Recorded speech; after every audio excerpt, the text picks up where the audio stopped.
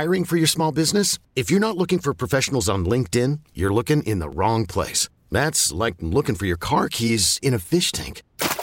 LinkedIn helps you hire professionals you can't find anywhere else, even those who aren't actively searching for a new job but might be open to the perfect role. In a given month, over 70% of LinkedIn users don't even visit other leading job sites. So start looking in the right place. With LinkedIn, you can hire professionals like a professional. Post your free job on linkedin.com/recommend today. And thanks to the help we get from ASE Certified Technician Dan Burns from Lloyd's Automotive, we'll keep it running, especially as we head into the winter months.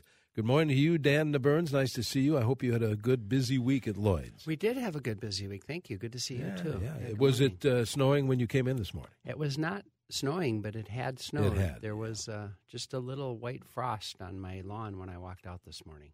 Well, it wasn't slippery. Not at all. The road, Okay. it's actually very warm. It's not, I don't think, does not feel cold at all. Still 34. Yeah. Here in the Twin Cities. I'll tell you what, if you have any kind of a vehicle question, if you have problems with your car, truck, or van, and you need to bring it in to your favorite dealer, your favorite shop, and you want to know just some idea what might be wrong with it, give Dan a call today, or you can send Dan a text. Same number applies, 651-989-9226. But don't wait. Keep in mind, Dan will be here for about another 30 minutes, is it? And we want to get that question answered. So call it in, text it in, and we'll help you out. In fact, a text came in earlier this morning, and I know we've talked about this, about Lloyd's Automotive. Have people ever customers brought in their own parts? They try to. But you don't, you can't really warrant Well, anything. that's the problem. I certainly can do it, and we have done it on occasion, but we don't want to do it. I rarely do it because if you bring your part, I have to charge you the labor. First of all, if you bring your part, I'm losing the profit on the part, which is a problem as a business model. But you bring, so then at any rate, I charge you the labor.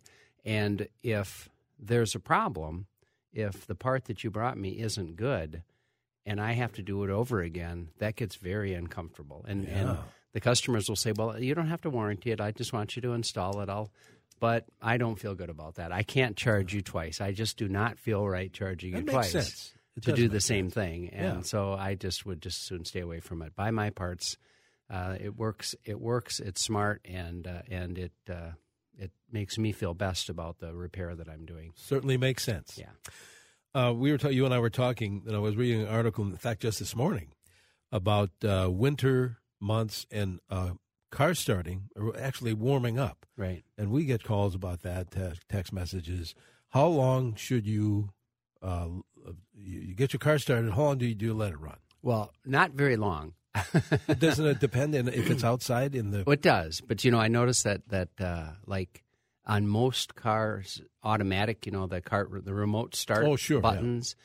If you remote start your car, usually they'll run for 10 minutes and then shut off. That's the car in 10 minutes the car is up to full operating temperature or nearly up to full operating temperature, and that's, I would say, probably too long. Mm-hmm. That's a waste of fuel and not good for the environment and a whole bunch of things. So that's probably too long. And as we learned in radio time, Denny, a minute or two is a pretty long time. It's an eternity. As you're sitting in the car waiting for it to warm up for a minute or two, that's a long time. So I think, a minute one morning, normal mornings, and if it's 20 below, 2 minutes is probably just fine. That's probably plenty. And it's people say, does it make any difference for the car? And on a 20, when it's 20 below outside, it does make a difference to jump right in your car, crank it over, and leave within 5 seconds of starting it.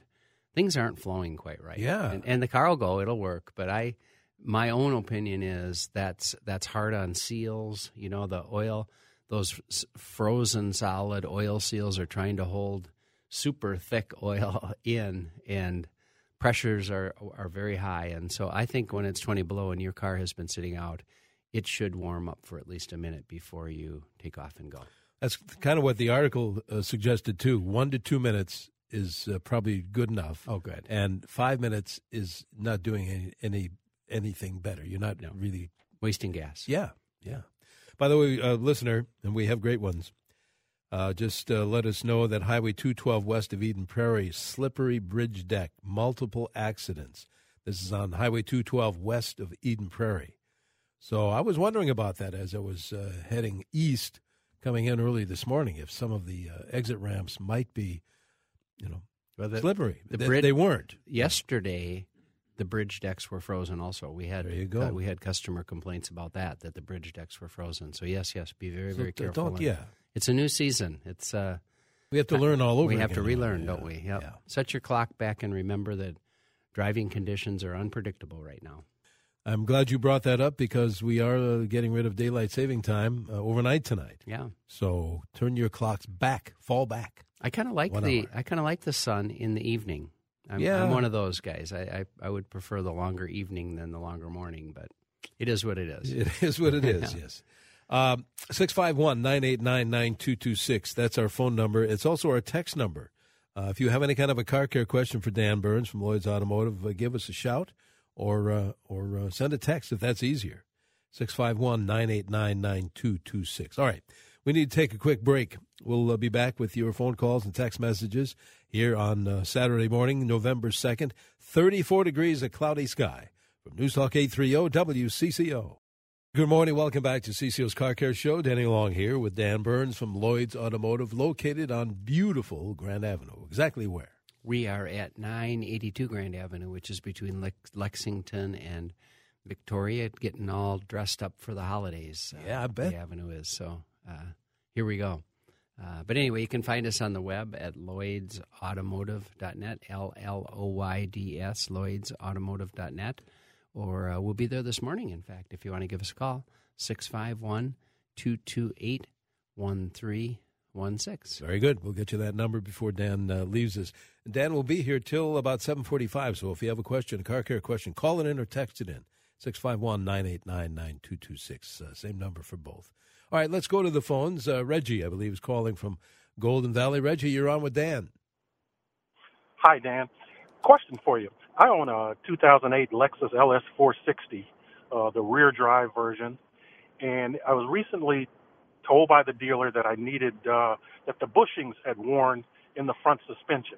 Mm-hmm. And unfortunately, the parts options that they presented only allowed for replacement of the entire control arm, upper and lower, and the ball joints, rather than like in the old muscle car days, you could press in a bushing and press it out. Mm-hmm. Are there any options for getting those bushings pressed into and out of the control arm, and where you replace just the bushing, or are you really limited? Yeah, we do. I don't know if that's available on that car specifically. If the dealership doesn't offer it, you would have to check the aftermarket and see if anybody even makes the bushing. And if they do, then certainly they can be pressed in and out. But one thing that I would caution you about is, with labor costs being what they are, sometimes it's cheaper by the time you pay the labor to go through the process of pushing all of the bushings in and out and replacing the ball joint and all that. Well, even once you get the control arm out, maybe it's cheaper to just buy a control arm and have it installed. That's a pretty quick job. So anyway, do the math on that, and you'll have to do the research to see if anybody makes the bushing, if it's available. And if it is, but if it is, we often do it. I mean, it's every day. Well, first of all, control arms, that's a very common repair. We probably do those every day. Really? And oftentimes the control arm is astronomically expensive, and in that case we will press bearings in and out. But we have a press. We have a hydraulic press that makes short order of it. If you're going to try and do it on your own, it's perhaps impossible. It's pretty hard. So there's some suggestions for you, Reggie, anyway. Thanks for the call. 651-989-9226. We go to Hudson and Steve. Steve, you're on CCO. Good morning. Good morning, Dan. I have a 2013 Dodge Durango, and it has a engine maintenance required light showing. I took it to the dealership, and they told me it is a evaporative leak in the fuel system. Mm-hmm. I'm not happy with the service I'm getting from the dealership, and I'm wondering if I need to go to a Chrysler dealership to get that repaired, or can an independent like yourself get that diagnosed and repaired? Oh, for sure. For sure, you can take that anywhere. And in fact, that's a very common problem. There's a procedure that we go through. There's, of course, a whole bunch of parts, solenoids, valves, and so forth as part of the evaporative system that need to be checked. And one thing that sometimes we'll do looking for a small leak in the evaporative system is to put smoke inside the system. We have a smoke machine that'll load smoke to the gas tank and all of those evaporative lines, and then we'll look for the smoke to where the smoke is coming out of. And so that's one of the ways of finding the leak. But any independent shop can do that. Any dealership can do it too. But like I say, it's a very common repair. We do that often. Okay, there you go, Steve. Lola is calling from Forest Lake, I believe. Lola, good morning, Lola. I have a problem. I have a 2000 Grand Marquis, and when it rains, I get water in the back seat on the right-hand side. My son thinks it's coming from the windshield wipers where they lay down and the vents are there to do away with the water. Yep.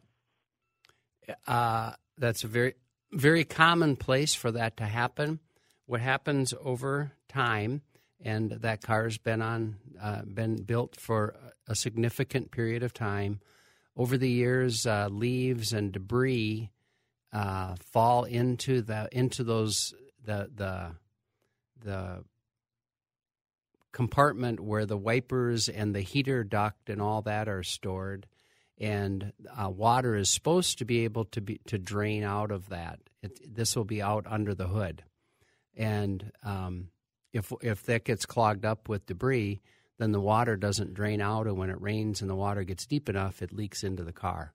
And again, this is a thing that we see pretty often. So the repair is to take the wipers and the wiper arms off, take all of that cowling at the bottom of the windshield under the hood off, and get in there and see where the debris is. We'll get the debris cleaned out with a vacuum cleaner oftentimes, and then finish cleaning it with the garden hose and be sure that it's draining properly.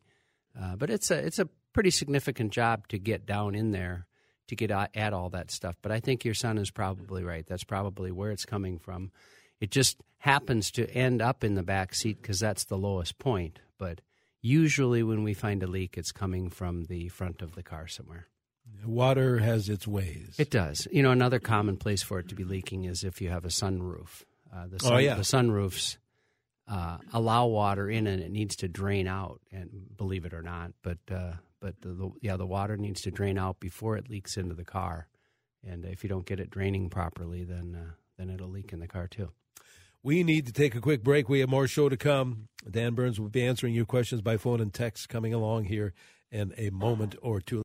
Good morning. Welcome back to CCO's Car Care Show. Danny Long here, along with Dan Burns, ASE certified technician at Lloyd's Automotive in St. Paul, helping you out by phone and text as usual. Been doing it for about, what do we figure, about 25 years? I think here, so. Something like that. Yeah. I'll tell you what, we have callers, and I want to grab some text messages too, but the folks have been hanging on the line. Tom in Stillwater is first up here. Tom, go ahead with your question, please.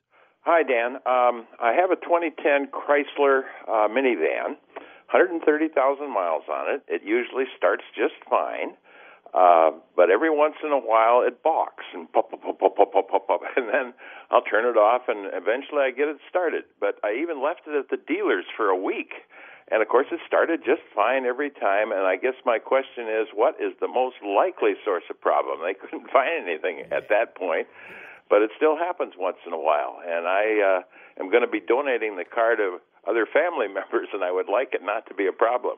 Well, the diagnostic procedure for us would be, of course, you have to get it to act up, which is tricky. We would put a fuel pressure gauge on it and check and see if when it acts up, if it has fuel pressure. We'd put a spark indicator on it and see what's happening with the spark. And then I'm sure the dealership hooked up a scan tool to it to see if there was any historical information. But that's the other thing that we'll do is we'll put our scan tool on the vehicle, and when it's acting up, we can actually push a button and take a picture of all of the sensors and everything to see what's going on with it. But that particular car is pretty common for having worn-out fuel pumps. And so I wonder if at times if the fuel pressure is just too low to allow the vehicle to run. That would be my first thought, but it's a pretty expensive guess. I would certainly want to be able to prove that before I just recommended that you replace the fuel pump. Okay. Texter wants to know they're going to be buying a new vehicle. I believe they said an Outback. Do I need rust-proofing and extended warranty? They want to sell me. I know what you're going to say. That's up to you. If it makes you feel good, yes, you should get it. But the extended warranty is an insurance policy. And so on that extended warranty, people are making, somebody's making money. So you're paying extra to have that convenience of having somebody else pay the bill when you get a bill.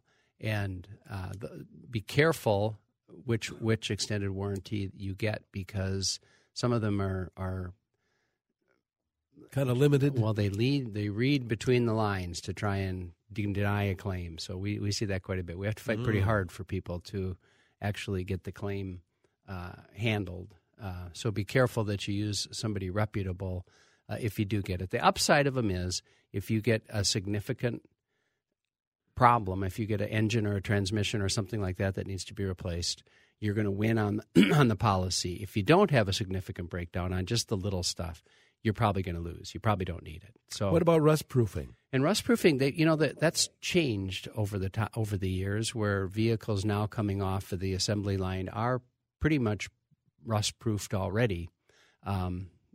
If a little's good, a lot might be better. So if you want to, again, if it makes you feel good and you want to rust proof it, go ahead and do it. There's no reason not to do it. But it's an expense, and I question if it's necessary or not. All right, let's go back to the phone. Steve and Hutch is calling in. Steve, you're on with Dan. Hi, thanks for taking my call. Mm-hmm. Yeah, I've got a 2004 Mountaineer, and I recently put new tires on it. And ever since I put the tires on, my backup sensory light, every time I put it in reverse, goes off. I can put it in neutral, I can be in drive, I can be in park, and I can push the button, and the off button will go off, will turn off again. But as soon as I put it in reverse, the off light comes on again. Could that have been caused when they put the tires on? There's nothing there's nothing relating to the two, unless they got up in the wiring or something like that and caused a problem like that, or if they perhaps bumped one of the sensors. There's sensors in the bumpers, something like that. If one of the sensors got knocked out or something like that, it could act weird. But I don't know. Good news is it's a pretty easy diagnosis. So you could track that down. Yeah, it's pretty easy to diagnose that. So I wouldn't worry too much about it. I guess my first thing I would do is take it back and have them take a look at it and see if they can relate it to anything that they did. If they can't, and if they can't fix it, then you'll have to move on to somebody that can. But at any rate, I don't think it's a big deal no matter what. Oh, that's good. Yeah. Let's talk to Nancy, who's calling from Brooklyn Center this morning. Hello, Nancy. Nancy is on CCO. When I am driving, my indicator on the dash says that my tires are low. Mm-hmm. I've been to Discount Tires twice in the last week, and they say, no, the tires are fine. They check the air in them. Somebody told me that it's possible that the spare could be the problem. Is that true? That's true. Often, what kind of car is it? It's a 2011 Nissan Rogue. Yeah, I'm not sure if that sensor has a spare on, or if that vehicle has a sensor in the spare, but it might. And so one thing that you should do is fill the spare. And as long as you bring that up, that's one thing that none of us ever does is, first of all, know how to get your spare in and out of the vehicle. First of all, where is it? In case you ever need it, where the jack is and all that. So it's a great exercise to go through to check the air pressure in your spare anyway, because if the car is 10 years old, you've probably never checked it, and I'll guarantee you that the air is low. So no matter what, you should check the air, and if that takes care of it, that's great. If it doesn't take care of it, one thing that if when you start the vehicle, the tire sensor light is flashing for a period of time, for a half a minute or so before it goes on solid, that flashing light would tell you that there's a code stored, and perhaps you have a sensor that has failed. So that's the other possibility. All right. Thanks, Nancy. Texter brings up a good point. We're talking about warming up vehicles. And it says, good show as always. Please remind your listeners not to warm up their cars in the garage. Is not safe to do, I think. That's a great one. Yeah, and don't use your remote start when your vehicle is parked in the garage. Yeah, that's a great warning. Yep. Yeah. Talking tires, Texter wants to know, what's the difference between an all-season, all-weather tire? I'm looking to buy a new set of tires and somewhat confused on what to buy for a year-round tire for a 2013 Corolla. Are all manufacturers similar? Somebody, in fact, it may be the same person, wants a good tire for all road summer, winter. Yeah. All season. Yeah. If you don't know anything about tires, get some help. Go get a professional tire salesperson to go through what the advantages of all the different tires, because there's a million of them. The labeling on a tire, if it's all season or not, is pretty obscure. I don't know what that means, but if you're a trained professional, you can look at the tread, the depth of the tread, the style of the tread, and know how aggressive it's going to be. You want the tire to be aggressive, do a good job for you, but you want it to last a long time, and you want it to work well under a whole bunch of different conditions. And so to hit that just right is a little tricky. But they're out there. They're out there. And I also find with tires, you kind of get what you pay for. Exactly. So if you want a really good tire, expect to pay for it, because they cost a lot. I know when you put some new tires on one of our vehicles, what a difference. And it was costly. But boy, it was a world of difference in driving. Tires are one of those things that for us, most of what I do to your car, you don't notice any difference at all. It's just maintenance, and that's the way it should be. Doesn't feel at all. Yeah, but when we put tires on, you actually feel the difference. It's really nice. Time. Yeah. All right, Dan, your suggestion. Texter says, please, to keep mice out of a stored car for the winter. Yeah, we've talked about this, that minty smelling. Yeah, it's Mouse Magic. Mouse Magic is what we use at our house for different storage. Some people have used dryer sheets. Right. And then I mentioned this last week, I think, do not have any sort of food source for the mice. If you keep the food out, then there's not much reason for them to be there. That's right. So they'll pick a spot closer to the food. So make sure that the storage area is well cleaned up of any food source, and that'll help. But and then catch them. Set traps and so forth. The best thing you can do is eliminate them. The ones that are inside the building. Yeah. And so catch them and then use some of that mouse repellent. That will help. Yeah, Mouse Magic. Yeah. We have to run. Sounds Make good. way for Jack here coming up. And so how do we get in touch with you guys at Lloyd's? Well, come on over. That's the best way. We are at 982 Grand Avenue in St. Paul. You can find us on the web at lloydsautomotive.net, LLOYDS, lloydsautomotive.net. We're on Facebook. You can find us there, or what's left? Give us a call, 651-228-1316. Let's have another show next week. What do you Sounds say? good. I'll be here. Dan Burns from Lloyd's Automotive. T-Mobile has invested billions to light up America's largest 5G network, from big cities to small towns, including right here in yours. And great coverage is just the beginning. Right now, families and small businesses can save up to 20% versus AT&T and Verizon when they switch. Visit your local T-Mobile store today.